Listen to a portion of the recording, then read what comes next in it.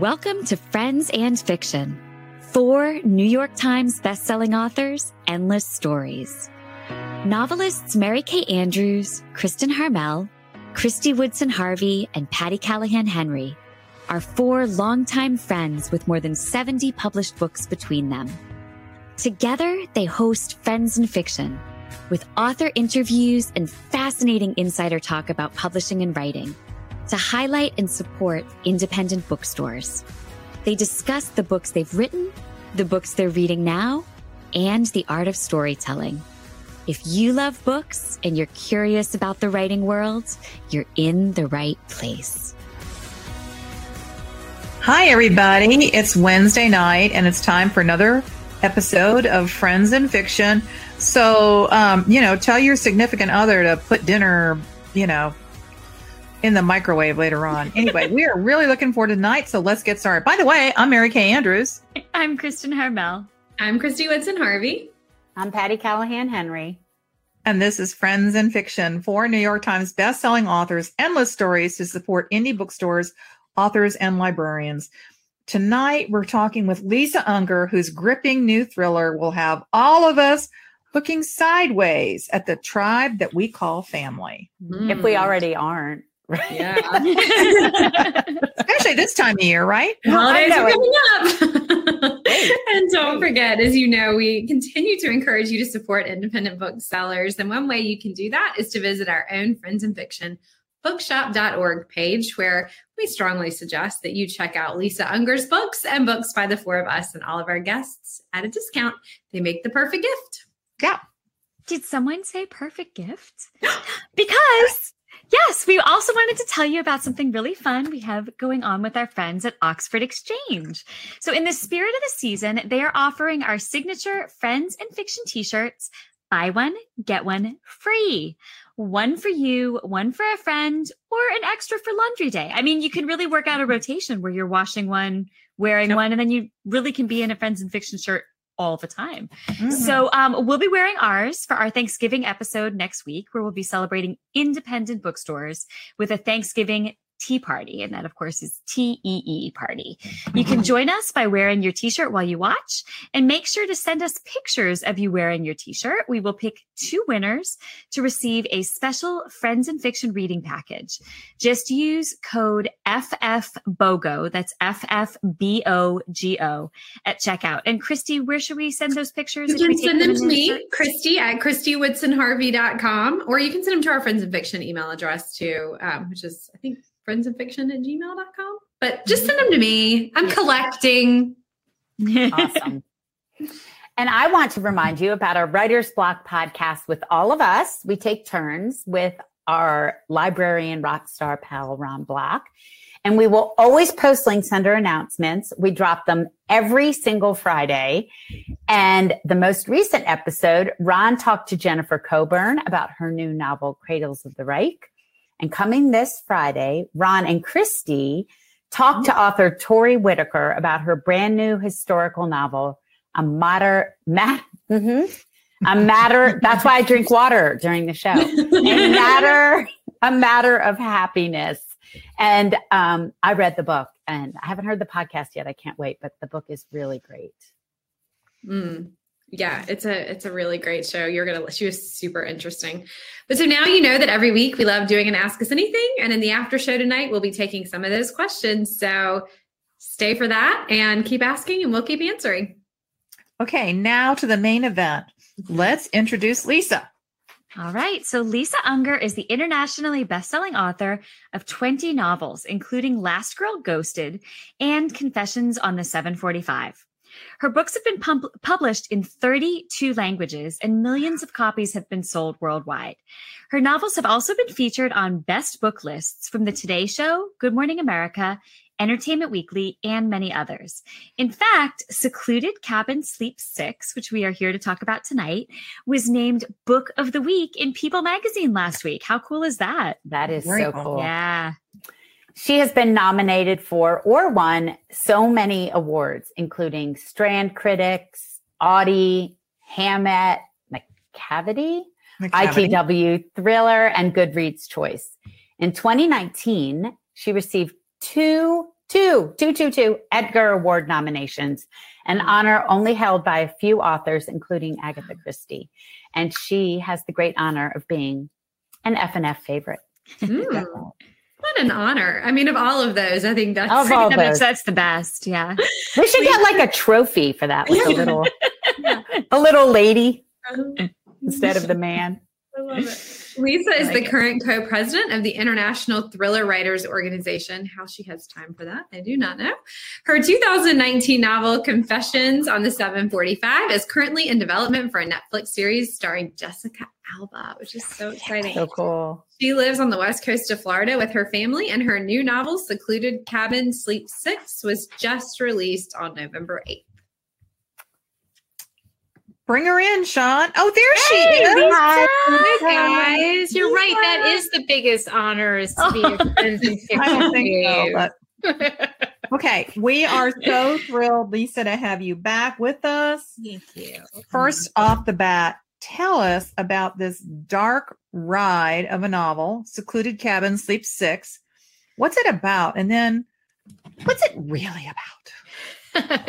Yeah, so Secluded Cabin Sleep 6 is about 3 couples who head out to a luxury cabin deep in the woods. It's Hannah and her brother Mako, their spouses, Bruce and Liza, and their family friend, Cricket, and her mysterious new boyfriend. Mm-hmm. And they're looking for a much needed disconnect from their very hectic modern lives. But of course, they're hauling with them all sorts of baggage in the form of secrets and lies. And there's, a stranger lurking in the periphery just out of sight. And the stranger is running a dark agenda of revenge. There's a storm brewing and cell phone service is spotty. So really, what could go wrong? I don't know. Oh, it's going to be fine. It's really about, it's about family. It's about identity. It's about, the secrets we keep from our family members, the secrets that we keep from each other, and, how we're all connected in mysterious ways. Oh, I love that. All right. So, Lisa, you've been called a master of the atmospheric suspense novel. And in this book, you've truly given us just this twisty, multi-layered journey, which is, although nothing happens that's bad to the characters. As I'll be out. Yeah. Totally yeah. Fine. Nothing bad. Totally fine. Yeah. So where did this journey to a secluded mountain cabin start for you? And did you have an idea of where the trip would ultimately take your protagonist?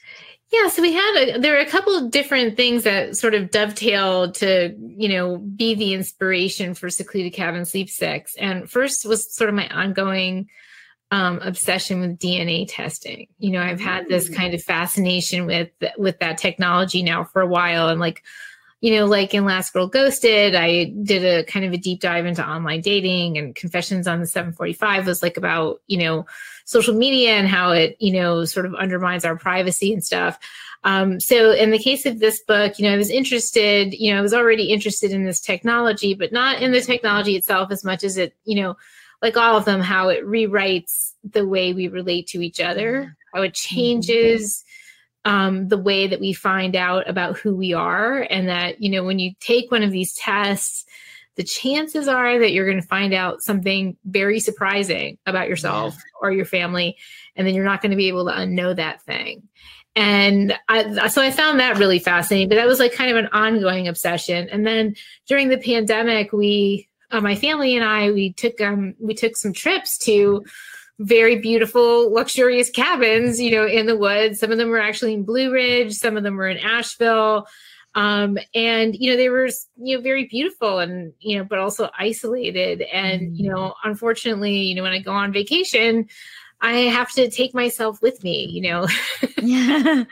Because it was always like my thriller writer's brain is always turning. It's like, look how wonderful this is. I wonder what could go horribly wrong. Like that's just sort of, an occupational hazard. Yep. And some of those trips, involved my extended family. And I don't know if you've ever traveled with your extended family, but, maybe you found it inspirational as well. We're using inspirational loosely. Yeah, this is an aside, and this is a story for another day. But there's a book called for sure. Yeah, there's a book called Unsolved Disappearances in the Blue Ridge Mountains, and there was a time that I was pretty sure I was going to be a chapter of that. So if I wrote, it would have been great inspiration, but unfortunately, it doesn't really work its way into my books. Okay. So Lisa, we were together last week with our mutual pal, Karen Slaughter. We were. And the topic, and she's sort of like a fan favorite of Friends in Fiction. And it's hard to say that many F's all in a row. Yeah. Without adding another F. Not like all the S's. Secluded Cabin, Sleep 6. Yeah, tongue twister. Yeah. If you had braces, which I did like 5 years ago, it would be hard to say Secluded Cabin. It would be. So the topic of writing on the dark side came up. Yeah.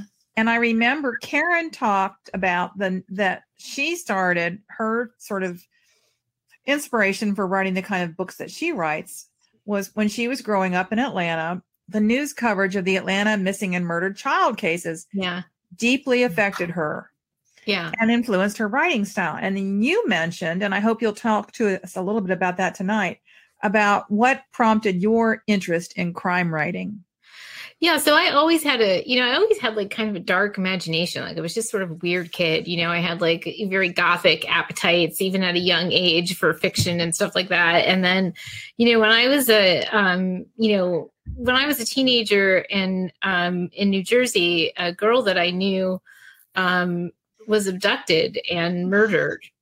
She wasn't a close friend, but she was a friend. And we played on the same school orchestra together. We played violin together, and it was a horrific, horrible event in our town.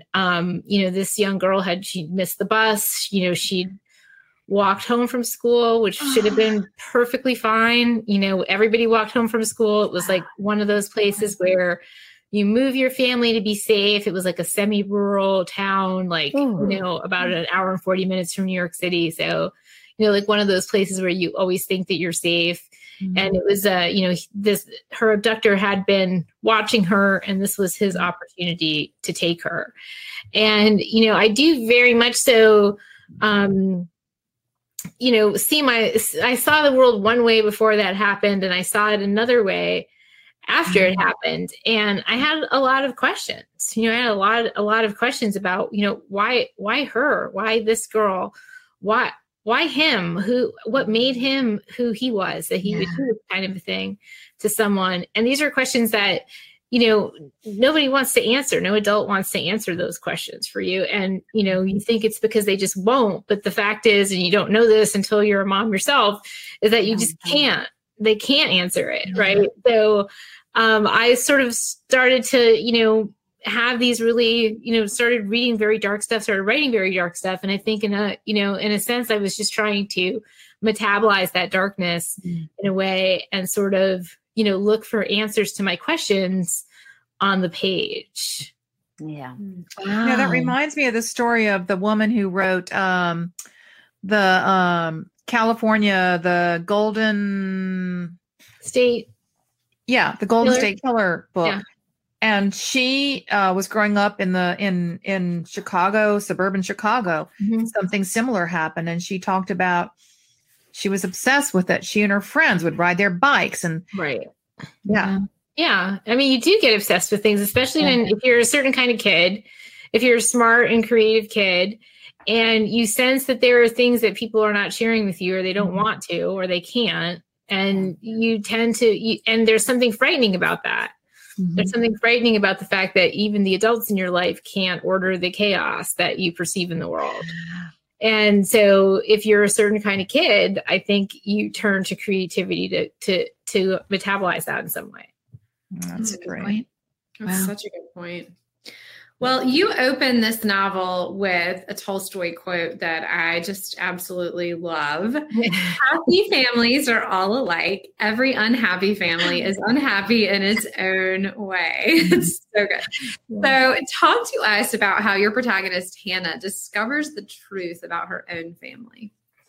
Yeah, so it's kind of an interesting opening. I opened it on Christmas night. Everybody's sort of, they're having their dinner, and of course, it's like, it's one of those family celebrations, which I'm sure is a lot like your own. Just completely joyful with no dysfunction whatsoever. No sniping or layers or predatory behavior or nothing like that, right?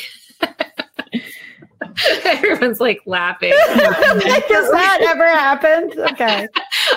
I don't know any families like that, but I'm sure that your family is like that. And so, they're sort of gathered around the table, and, everybody's like kind of doing their thing, like playing the role in the family script that they've all written for each other.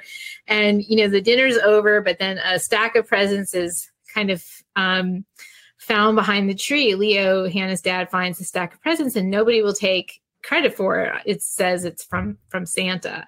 And so the presents get handed out, and everybody opens it, and everybody receives a DNA testing kit. And everybody has a really different reaction. Mm-hmm. And that's kind of meant to be like sort of the first, moment where you have to ask yourself, what are each of these people going to find out about the family that's gathered around this table when they take this test, if they take this test? Some of them say they're not going to take it. Some of them are going to throw it away. Some of them are going to, do whatever, we don't know. So that's kind of, the first open doorway into kind of questions about this family. And so Hannah has, a role that she plays in her family. Like, she's the good girl. She's the mediator. She's the one who tries to fix everything. She cleans up everybody's mess, especially her brother and their family friend Cricket. They were like the wild kids, and Hannah was like the good one. And so, I'm always interested in, as part of our identity, like this role that we play in our families. Like, we all know that there's like a script, right? And you have a place in your family. And if you try to act off book, so to speak, everything kind of descends into chaos. So like nobody else knows what their role is if you're not going to play your role. And so I'm always interested in that dynamic in families and families in general, because there's such a critical part of, how we become, our family of origin is, is the foundation of our, sort of our adult life, where we start making choices. So I'm always interested in that. So interesting. I love that. That's so well put. I've never really thought of it like that everybody has a role to play, and, what's yours? That's because you're an only child, Christy. That's true. Yeah, but I have a really big family. Do you think that like the villain in the story knows that they're the villain? No, definitely not. I don't either. Yeah, no, absolutely not. I think there's like a lack of self-awareness. Maybe it's me and my Maybe if you're a villain, this is a big maybe twist. You're a villain, Christy. That's possible. Yeah. Christmas is going to be super interesting this year. That's right. If Christy Woodson Harvey is the villain, there is the world is upside down. Exactly. Boom. Major plot twist.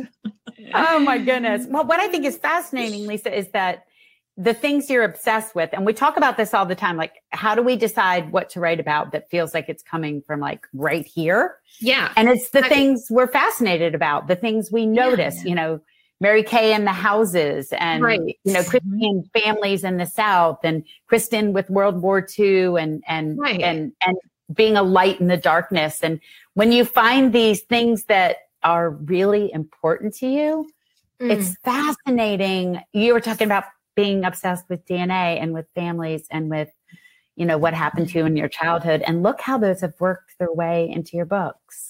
Yeah. I mean, and I don't think it works. I don't think it could work any other way. Not for me, because every way I write, I write without an outline. I don't know who's going to show up day to day. I don't know what they're going to do. I definitely don't know how my book is going to end. So there has to be an engine, right? For every novel, it's a year-long or more relationship, right? So in that engine is like sort of my ferocious curiosity about people and what makes us who we are, and how we relate to each other, and how our relationships intertwine, and what we'll do for various motives. And so, I mean, that's like the thing that makes it, always coming from your center.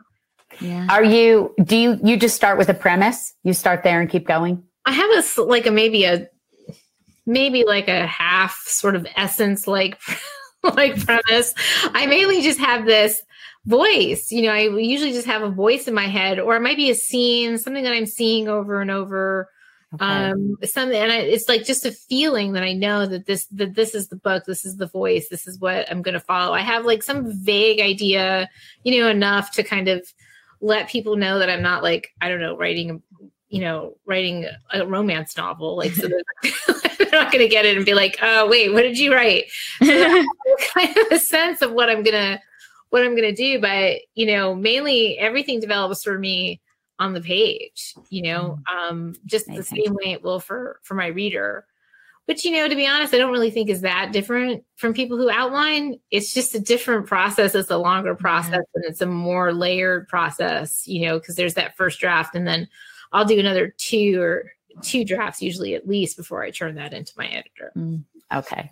Yeah. Well, what I really wanted to ask you about was this transition you made, because in your but we just got this fantastic writing tip. I'm going to rewind that and watch it later.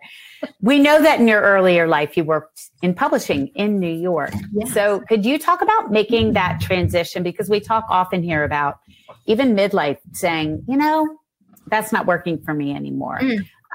Was that a huge, scary change? And how has the publishing industry changed for you since you came to the writing side? Yeah, that's a great question. So I was always a writer. I've been writing since I was a kid. Okay. And, I started my first novel when I was 19. I was still in college at the time, and my mom was a librarian. So, it's from her that I, got my love of reading and story. But my dad was an engineer. And so when I kind of put it out there that I thought I wanted to be a writer, he was like, yeah, no, that's a terrible idea. Don't do that. People don't write for a living. Like, that's not funny. You need to get an actual job. And so, I kind of believed him, and so even though, I had been writing all through college and I, that my whole education was focused on writing and literature. And I had this novel that I started. Instead of pursuing that, I went into publishing. And so, I went into publishing on the publicity side of things. And, unfortunately, I was really, really good at that job. So it just kept getting bigger and bigger and bigger, and the time that I spent writing got smaller and smaller and smaller until I reached a moment in my life where I realized, I wasn't writing at all. And that, I was going to have to look back, 5 years, 10 years down the road and say, you know what, you never even tried. You never even tried it. And I figured I could live with, spectacular kind of crash and burn failure, but I wasn't going to be able to live with a slow fade to nothing on the only thing I ever wanted to do with my life. And so from that point, I just got really serious about my writing. Turns out there's only one thing you need to do to be a writer. I know we all know what that is. Write. Just write every day. Don't talk about your writing. Don't, make excuses for why you didn't write. Just do it. And so from that point forward, I just, I worked every day. Whether that meant I got up early in the morning, which is, still my golden creative time. Whether I wrote on, my commute into the city from my apartment in Brooklyn, or even like during meetings, I might be working on my novel, but I did eventually finish it. And that first novel, I started when I was 19. I finished it when I was 29. Wow. Yeah. And it was, in fact, the first novel that I published. That's awesome. That's amazing. Really? Yeah. That's incredible. Yeah. Yeah. So you've been on both sides. That's incredibly unusual. Yeah. Not only that you finish the first novel that you write, but then that 10 years later, you sell the first novel. Amazing. It is kind of amazing. It's definitely not the normal story. And the rest of it is sort of like, I went to Sloppy Joe's in Key West. I met my husband there. Did you really? I did. And it was like this Shazam kind of love at first sight moment. Oh, wow. Within 6 months, he had proposed. We had both quit our big corporate jobs. I sold my apartment in Brooklyn Heights. I gave myself 1 year to sell that novel and to write another one. And I was like my total go for broke moment. And so, I love that's what I it. did. Yeah. That's amazing. And So so good how on old, you, how old were Lisa. you when you did all that? Were you I was 29 or 30? I was 29 going on 30. And my first book published in 2002 when I was 32.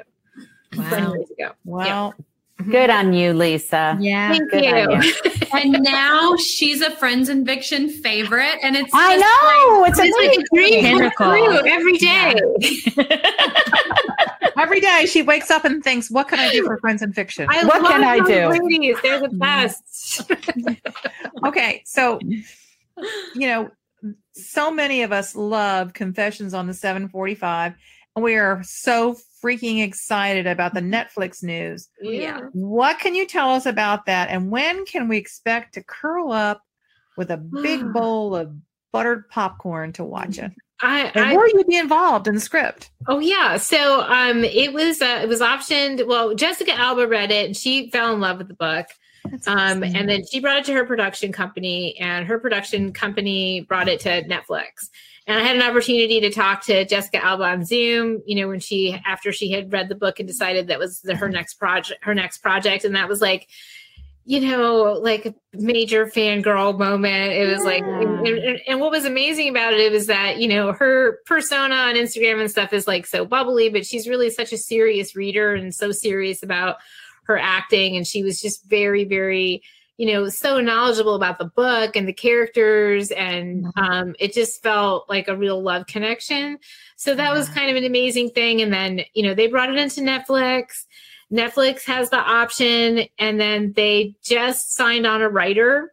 So they have Charisse Castro-Smith, who is an Oscar-winning writer of Encanto. Wow. And also The Haunting of Hill House, which is a remake on Netflix, which is, incredibly well done, beautiful, dark. I think she's in so many ways just perfect for the book, for the material. And she and Jessica Alba are just this amazing, like, powerhouse, team of creative businesswomen. So it's really kind of amazing. I don't know much beyond that. From what I read in the media, they think it's going to be on at some point in 2023. So I don't know if that is true or not, but I'm waiting for the script now. I'm not a screenwriter. That's not something that I want to do or think I have any particular talent for. So I know at some point that I'm going to get the script and that they're going to ask for my notes, and then I'm going to give them my notes, and they're going to, completely ignore everything I say. So, but I'm, a nice gesture. I'm super excited about the project, and, I'm just thrilled to see how it evolves. Yeah, that's going to be so exciting. That's great. Okay. So Christy, do you have a question to ask? Sure. Yes, we have so many live questions coming in for you. It's absolutely unbelievable. But I wanted to say, so Jill E. Briggs Anderson said, I've been seeing Lisa's name all over the place, so I'm excited to hear more about her in this book. So that's really cool. That's great. So this is a really good one. Jenny Adams and Carrie Soderman both asked the same question. Ooh, that's good. What role does Lisa play in her family? Love it. Ooh, that's very personal.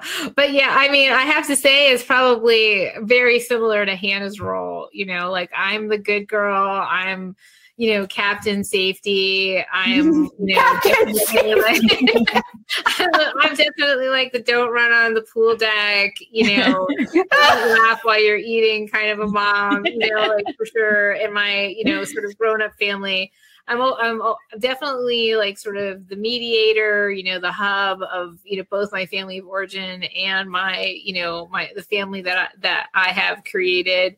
So yeah, that's very, very much so my role, though of course it has changed, and there is I do have a little bit of a rebellious kind of black sheep strain as well, like the sort of defiant, like, I'm going to do my own thing, whether you think it's a good idea or not, kind of a thing. And that, so that kind of, offers a nice contrast to my usually very good girl demeanor. Awesome. I love it.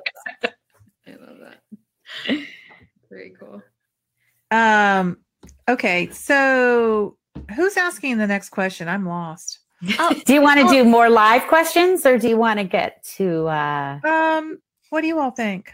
Yeah, let's do a couple more live, and then sound good. Yeah. I'll grab one. So Tammy Rose Dodson would like to know: does Lisa ever have bad dreams after a day of writing? That's a great question. It's so funny because like I'm not paranoid because I write thrillers. I write thrillers because I'm paranoid. Like that part of my personality came first. And so I kind of metabolize all that darkness on the page, So I tend to just kind of, I'm able to live in the light because I exercise all my demons that way, but that said, I do often dream about my work, and I do have a lot, I think especially because of the way I write, I do often have a lot of like 3 a.m. wake ups, where I'm like, okay, that's it, So I do have that quite a bit, but it's not like a nightmarish thing. I was going to say, you're not waking up because you've terrified yourself. No, I'm waking up because I need to get to work. Yeah, you can't wait to get back to the page. Or you figured out. I know for myself. Sometimes I'll wake up because I've unknotted a plot twist. Exactly. Exactly. Yeah. I'm so jealous of that. I've only had that happen once. I unknotted a plot twist at 3 a.m. I have really vivid, bizarre dreams, but they're not about my books. Yeah. 3 a.m. is definitely the witching hour. Like if you wake up at 3 a.m. and then you like drift off back to sleep, it's like a hypnagogic state, I think, because your brain has had enough rest that it might not necessarily, go fully back to sleep, but it's an interesting place and there's a lot of creativity to be found there. Things bubble up. For sure. Right? Interesting. Yeah. Okay. I love this. I'm dying to know. Elizabeth Marchelina wants to know, have you, Lisa, ever taken a DNA test? I have not. Oh, wow. I want to know from everybody. Have you, Mary Kay? I haven't. My cousins, on my dad's side, we're first generation Irish American, and they have done Ancestry.com and all that. Mm-hmm. I haven't, but not because I don't want to. It's just because of... you just haven't. Yeah. Did you, Christy? I have not. I don't know if I will. I mean, I think it'd be really interesting. I don't know. You just hear so many crazy stories. Yeah. How about you, Kristen? Did you? No. I'm the only one. I definitely did it. You've done it? Oh yeah. I wanted to know all the things. Yeah. Wait, like a 23, like a 23andMe kind of thing. 23andMe. Okay. Yeah. Okay. So is yours public? Like, can people reach out to you and find you?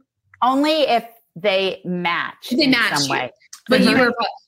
So my mom. I mean, I've had no surprises. I have like fourth cousins who show up, but they don't try to talk to me. They just pop up on the line or whatever. Yeah. That's so interesting. One of my mom's friends just did it, and she was private, but her aunt did it at the same time, and her aunt was public, and they ended up like finding out all these like really crazy things that they never would have known because her aunt, like I think it was like maybe an accident, like I don't even know that it was on purpose, like she didn't like feel the right thing. They were like, we're gonna do this, and then bombshell news. Nothing was a shocker for me. My genetic makeup, my family, I know you guys are shocked, but I'm 99.9% British and Irish. Shocking. My thing is that my siblings and I have so much family resemblance that it's kind of undeniable. Although, Lisa, there's kind of a little back and forth in Secluded Cabins Sleep 6. Hannah has some ideas to start with. Yes, they both have some ideas that something is not necessarily what they think, but neither one of them knows what it is. Right. Yeah. Definitely. Yeah. Okay, we got one more question. I'll ask it. Jeannie Cassidy wants to know, and that's a good one. Lisa, what was the name of your novel that you finished and was published 10 years later? Angel Fire. Angel Fire. Yeah, Angel Fire. It was published in 2002, and it's actually still in print, believe it or not. It's great. Awesome. Wow. It's been reissued. It was published under my maiden name, Lisa Mignone, So now it's been republished, Lisa Unger writing as Lisa Michonne. So they're pretty, wow. it's fine. That's Yeah. awesome. Cool. That's awesome. Yeah. Okay, Lisa, is there anything that two things. Is there anything that you've read recently and loved? And then can you also just tell people where they can buy a signed copy of your book? We know you were on a big time tour. Absolutely. So I recently just read It's One of Us by J.T. Ellison, the great J.T. Ellison. She's so good. She's just one of our, she's one of our best, writers of psychological suspense. And It's One of Us is definitely just, she's at the top of her game. Mm-hmm. It's sharing a lot of similar kind of pieces to Secluded Cabin, Sleep Sick. So I was like, very eager to dive in and, see what she did with, some of those ideas. And it was just, twisty and layered and so well written, just classic J.T. Ellison. Such a great book. Awesome. And then, I visited so many wonderful stores over the book tour, and they can all be found on my website at lisaunger.com events. But I launched my book at Tombolo Books here in St. Pete, which is, very near and dear to my heart, and also Oxford Exchange in Tampa. I finished up my tour with them on Sunday. Both of them, just put on these really amazing events, and I'm sure they have signed copies still to ship out to anyone who wants them. That's awesome. That's great to hear. Yeah. Lisa, Christy and I both have read It's One of Us, and top of her. I'll agree with this. Top of her game. That book Absolutely. it's so emotionally layered too. It's not just a twisty thriller. It's really an interesting hybrid, I feel like, of genres. Yeah. It's just great. I loved every minute of it. Yeah. Okay, Lisa, if you wouldn't mind sticking around, please, for one more minute. We have more to talk about with you, but we have a couple announcements we have to make. I'm here. Okay. Don't move. Okay, so meanwhile, we have big news about our releases next year. All four of us have 2023 novels out, and we will be doing at least 5 live Friends and Fiction events. So keep your eye out. The first one will be in Columbus, Ohio on April 26th. And I got a DM in my Instagram today from someone who lives in Columbus. And she said, I almost cried when I saw that the Friends and Fiction bus was I know, I'm really excited about Columbus. And then the live launch for my May book, The Secret Book of Flora Lee, is set for May 1st in Charleston, South Carolina. And y'all, this is going to be so much fun. So it is all set. The ticket link is up and there's limited seats. It's going to be at the Riviera Theater on King Street in Charleston. It's with Buxton Books, and it will be a huge Friends and Fiction party that you do not want to miss. So hurry up and get them or buy them as gifts because there's only so many seats in that theater. And we will have 3 more live events after that. 1 in June for Kristen's launch for The Paris Daughter. 1 in July for Christy's launch, The Summer of Songbirds, and another in the fall for a title I'm still not allowed to say, for Mary Kay's Christmas book. So more details to come on all of it. That was really brave. Did you get nervous in the middle of that? Like, wait, what was the title again? You did that really well. I have y'all's books memorized. And Lisa Unger's Secluded Cabin Sleep Set. Secluded Cabin Sleep Set. Secluded Cabin Sleep Set. And, a holiday season is a great time to start thinking about our new Friends and Fiction first edition subscription. It's available from indie bookstore Booktown in Manasquan, New Jersey.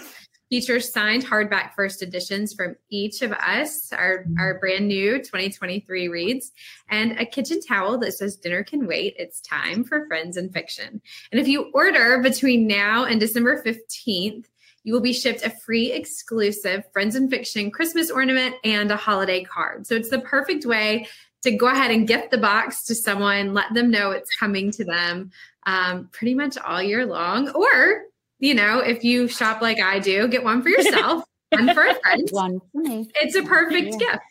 Exactly. And of course, we cannot forget about the Zibby Award-winning Friends in Fiction official book club with Brenda and Lisa. So again, we're just so excited for them. They're so deserving of that award. So the club is run by our friends Lisa Harrison and Brenda Gardner, otherwise known as PB&J, and they host authors for monthly chats. They have regular happy hours with our Writer's Block podcast host, Ron Block, and they keep everyone in the loop about suggested reads and upcoming releases. So tomorrow, Thursday, is their Friendsgiving celebration. And on Monday, I will be joining them to talk about The Sweetness of Forgetting's 10th anniversary edition. So make sure you join the book club. All right. So we have one more thing to talk about with Lisa, but don't forget that we are hanging around for an after show to take some of your Ask Us Anything questions. Well, Lisa, we were going to ask you about your writing and your values in your family, but you already told us that your mom was a librarian. Yes. So why don't you tell us about where folks can find you in your both real and digital life? Well, I mean, I'm just everywhere, actually. I'm on Twitter at Lisa Unger, which tells you how long I've been on Twitter, right? Like it's just at Lisa Unger. That's it. And then at LA Unger on Instagram, at author Lisa Unger on Facebook, lisaunger.com. is my website. And, on the website, you can find all the stores that I have visited in the country, and you get signed books there. And pretty much anything you never even knew you wanted to know about me can be found on the website. We love that. I love that. That's really good. Well, it's good to have lots of information. There's lots of information. Everybody, just a reminder that you can find all of our back episodes on YouTube. We are live there every week, just like we are on Facebook. And if you subscribe, you won't miss a thing. Be sure to come back right here next week for our Thanksgiving special from some of our favorite indie booksellers. And stick around right now for our Ask Us Anything after show. And thank you so much, Lisa, for being a part of Friends in Fiction. Thank you. Thanks, Lisa. Guys, thank you so much. You for have having me. the best voice. I could listen to you talk forever. Wow, thank you. Thank you so much. That's so Really sweet. I think that every time I hear you on social media or something, I'm like, gosh, she's such a Oh, that's nice to hear. Thank you so much. Thanks, Lisa. I'll see you this winter when I go down to St. Pete to get out of the cold. Absolutely. I can't wait. Thanks, guys. You're awesome. Bye, Lisa. You're awesome Lisa. too. Bye. Bye, Lisa. Well, that was fun. Yeah. She's great. She is. Yeah, she's lovely. great. She's a I gem. thought it was really, I don't know. Maybe it's because she was in book publishing professionally, but she's got such a gift for summing up, Yes. the nut graph, as we used to say in journalism, for her novel. Uh-huh. Good point. And for her experience. Like she can really explain, I'm obsessed with this and this and this, and it works its way in this way. I think for the rest of us, it's the way you describe it, Mary Kay, like a lint trap. And we're not really sure what's in there, but she's able to nail what it is that she's obsessed with that she writes about. And I really, it's making me think how would I list mine? Yeah. Yeah. That's so true. And I think it's, I was with somebody I did a book event in Ohio last week, and I was having dinner with a couple librarians, and one of the librarians said to me, I'm afraid of everything. Oh, wow. So she said, I won't swim any place where I can't see to the bottom, because in her mind's eye, everything is coming to get her. Oh, wow. Wow. Which might not be the best way to be, to live a life. but as a writer, such a gift. Yes. Yes. Such a gift. Yeah. Yeah. Mm-hmm. I mean, I think all of us probably when we were kids had these wild imaginations. I used to, this is weird. Maybe I shouldn't say it. When I was a kid, I used to make sure my blankets covered my ear when I was sleeping on my pillow, because I used to think that a little tiny witch would fly into there. Oh my goodness. There are actually so many things that I think of now in my adult life that I'm like, wow, like that was really nuts. That was really weird. Yeah. But it even weirder out loud. But it's never hit me till now. You know what I mean? Yeah. Yeah. Like it's like finally in retrospect, you're like, oh, that was really odd. But like as a kid, it just was what it was. When I was young, my parents would watch the news and I would hear Walter Cronkite's voice, which if you're a certain age, you know, it's a very solemn, stentorian voice. And it would send me into ripples of panic.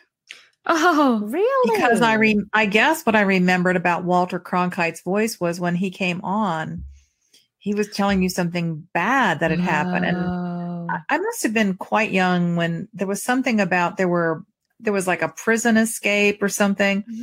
And I can remember going and wanting to hide in a trunk because in my mind's eye as an 8 or 10-year-old, I'm like, well, they're certainly coming right to our house. Yeah.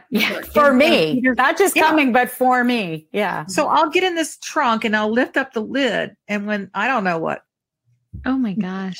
The things we think, but maybe that's why probably nearly suffocated yourself, which would have been exactly a much worse end to the story. Yes, we're glad you're still with us. Yeah. I'm glad I lived to tell the tale. Okay. I'm looking at Meg is everybody home. Meg is feeding us questions from Ask Us Anything. And I have to tell you the comment she just put in our side chat, which is that she definitely thought Son of Sam was coming for her in the 70s. Yeah. Well, mine was Patty Hearst because they kidnapped her and my name is Patty. So I always was thinking somebody was coming to get me. Wow. Cars that slowed down. Oh, that's creepy. Bangs in the night, you know, that kind of thing. When we first moved to Florida, I was very worried about alligators. I was 10 and my sister was 7 and my brother was 4, 6 and 3. And I used to make them run alligator drills in the backyard. Like I had all these drills set up to like evade the alligators because I'd read that you had to run zigzag. So I strategically positioned baseball bats around our yard, like out of sight, so that if you needed to grab a baseball bat and like whack the alligator while you were running your zigzag drills. That's incredible. That's incredible. That'd be a great scene in a book about kids. It really would be. I never got eaten by an alligator. So, I mean, you know. She's here to tell the tale. I'm here to tell the tale. And a witch never flew in my ear, as far as I know. Well, as far as you know, Patty. There's no real proof for that one. Good point. Good point. Okay, before we get any more into this, I'm supposed to remind you that for all you writers out there, we're doing a daily writing tip for NaNoWriMo, which is National Novel Writing Month. National Novel Writing Month. Oh, I got it right. Okay. Yeah. Just go to our Facebook page and you will see, and Instagram, you'll see daily writing tips from our amazing past guests. And I have to tell you all, I'm going back and looking at them. Isn't it fun I'm to trying to finish a book and I need I need that really good reinforcement. Yeah. Yeah. And huge thank you to Patty and Meg for pulling all of those. Yeah. That was, yeah. I loved it because every time I read one of those, and I've been trying to repost them on my stories on Instagram every day for y'all, but I'm reminded like, oh yeah, I'm not alone, or oh yeah, that's a great, I love reading them. Just because we're writers doesn't mean we don't need writing tips. That's for sure. I saw Harlan Coben's the other day about, you basically you spit out a lump of coal and then you hammer it into a book. And I thought, okay, thanks, Harlan. Yep. Remember that. Yeah. I think that's where I am. I'm at the coal stage right now. Okay. Do we have some more questions from the Ask Us Anything? Sure. It looks like Mary Vasquez asked, what is your favorite? This is not a writing question. What is your favorite Thanksgiving side dish? Ooh. Yeah. Cranberry sauce. All day, every day, cranberry sauce. Yeah, I remember us having this conversation last year and being like, oh, really? Yeah. I love cranberry sauce. I like the Yeah, one in the it is can. good. That's I like good. the lumpy one. I love them all. Yeah. It's great. I'm with you, Patty. I love me some cranberry sauce plopped right on my turkey. Yep. Just Okay. shake the can out with the I ridges. have to be honest, y'all. I'm having one of those moments right now. I've never had cranberry sauce. What? So I'm just sitting here. It's not like we don't have it. We do. It's just like as a kid, I was like, I'm not eating that. And I've still never eaten it. Okay. So that is going to be Wow. and I love cranberries. So that's going to be my Thanksgiving challenge is I'm I'm gonna- going to eat cranberry sauce and report back to you guys. I'm going to make you some homemade cranberry sauce, put it in a thing and mail it to you. Probably get mushy thing. I'm not going to do that. The next time I see you, I'm going to get you some cranberry sauce. Okay, but Patty, do you make cranberry sauce?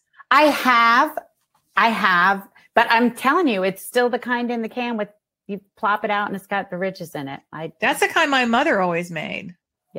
And easier to mail to Christy. So I'll just mail her a we all couple win. cans. That's true. That's true. I have made it like the fancy with the orange rind and the pepper. I do love that. I love it. Yep. But I will admit to you that, I go to physical therapy 3 times a week now, and there's a Trader Joe's across from my physical therapist's clinic. And so I went in there today and I bought a jar of Trader Joe's cranberry orange relish. Ooh, they have good stuff. They have good Thanksgiving stuff there. I like their stuffing too. Their Thanksgiving stuffing. Yeah, they actually have they have a very good gluten-free stuffing, Patty. If you've Oh, ever I'll had have to go find it. it. It's actually delicious. It's at Trader Joe's, and I think it's $5.99 for a big old box of it. Okay. Okay, I'm gonna Kristen, go for what's it. your favorite Thanksgiving side? I think it's creamed onions. My mom always makes those Holland onions that come in a jar. She has a recipe where she creams them, and there's like nutmeg in the cream, and they're just really good. Like they're good on their own. They're good mixed in with mashed potatoes and stuffing. They're good on turkey. Like they just make the plate for me. Christy, what do you got? I like green bean casserole, and I know that's like kind of a controversial one, and like people love that or hate that. Okay, cranberry sauce down there. Yeah. Are you, Christy? You're not really telling me that you like canned green beans with a can of mushroom soup and a can of fried onion That's rings. exactly what I'm telling you. Wow. I don't like it with the canned green beans. I like it when they do it with when they're done with fresh green beans. See, I'm being real with you here. I feel like when we eat them like in a normal week we eat fresh green beans. I love a canned green bean like 20 times more than a fresh green bean. Oh, I can't stand canned green beans. And I'm I like love them. having I a little love vomity feeling right now, even thinking about it. I'm reassessing everything I know. Meg about you, loves Christy. them too. Meg, team canned green beans. Sean, on your Wait, what is Sean like? We need to know. yeah. How about you, Nah. Mary Kay? What's Nah, he yours? said. Nah, he said. Yeah. I make this it's really not a side, it's really a dessert, but I make a really good sweet potato souffle, and it's got thank you, Sean. Thank you. Sweet potato. Yeah, so it's got like a topping of basically chopped up pecans, and I like a crunchy topping, and then the souffle part that's of course got a lot of brown sugar in it. Yep. So the topping has like chopped up pecans, and it's the one time in my life I buy one of those little boxes of cornflakes that get chopped up. I like those. Yeah, and Meg is saying team stuffing. Oh, I love Okay, team so stuffing. Meg is saying, why I has love no one stuffing said too. stuffing? I have a good answer for that, because stuffing is so hit or miss depending on where you go, because there's so many That's different true. ways to make stuffing. I have sat down to holiday tables before because stuffing is my favorite, like on my mom's table, maybe like right alongside the creamed onions. But sometimes if it's not the right, You might as well eat stale bread. Yeah. Yeah, Right, if it just doesn't. But it's not that it's bad. It's just stuffing. Like it has to taste the way that the stuffing you grew up with tastes, and like so often it doesn't, and then it's a different thing. And stuffing's dicey for me. I love stuffing. But good though. stuffing, it's like almost like bread pudding. Yeah. I remember an episode of Cheers, where Woody is talking about his favorite. They're talking at the bar about favorite things. And Woody says, "Oh, is your mom's dressing like so dry you could choke on it? Because that's the kind I like." Oh. I love that. I was actually looking up, they had a thing in the New York Times this Sunday of a whole bunch of different. Oh my God, those pies.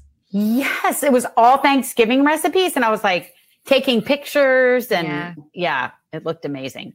Yeah. So maybe I'll try something new this year. Maybe that's what we do. Everybody, Christy, I'll eat some green beans out of a can. You eat some cranberry sauce. You eat some stuffing. Well, and I've got to say, the Friends in Fiction book club has been posting some recipes on their site, or on their page, because they're having their Friendsgiving celebration tomorrow. I don't like to toot my own horn, but I do have a cookbook called the Beach House Cookbook, and I have a whole Thanksgiving. Yes, perfectly. And the sweet potatoes are in there.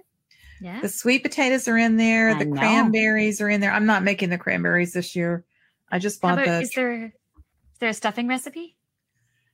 I don't know if I put a stuffing recipe. I mean, in my family, because on my dad's side we're Irish, the taters are. We do mashed taters. Yeah, crucially important. And I do have a tip for all of you who have limited space or whatever, because we're having Thanksgiving at my son's house down in Albany, Georgia.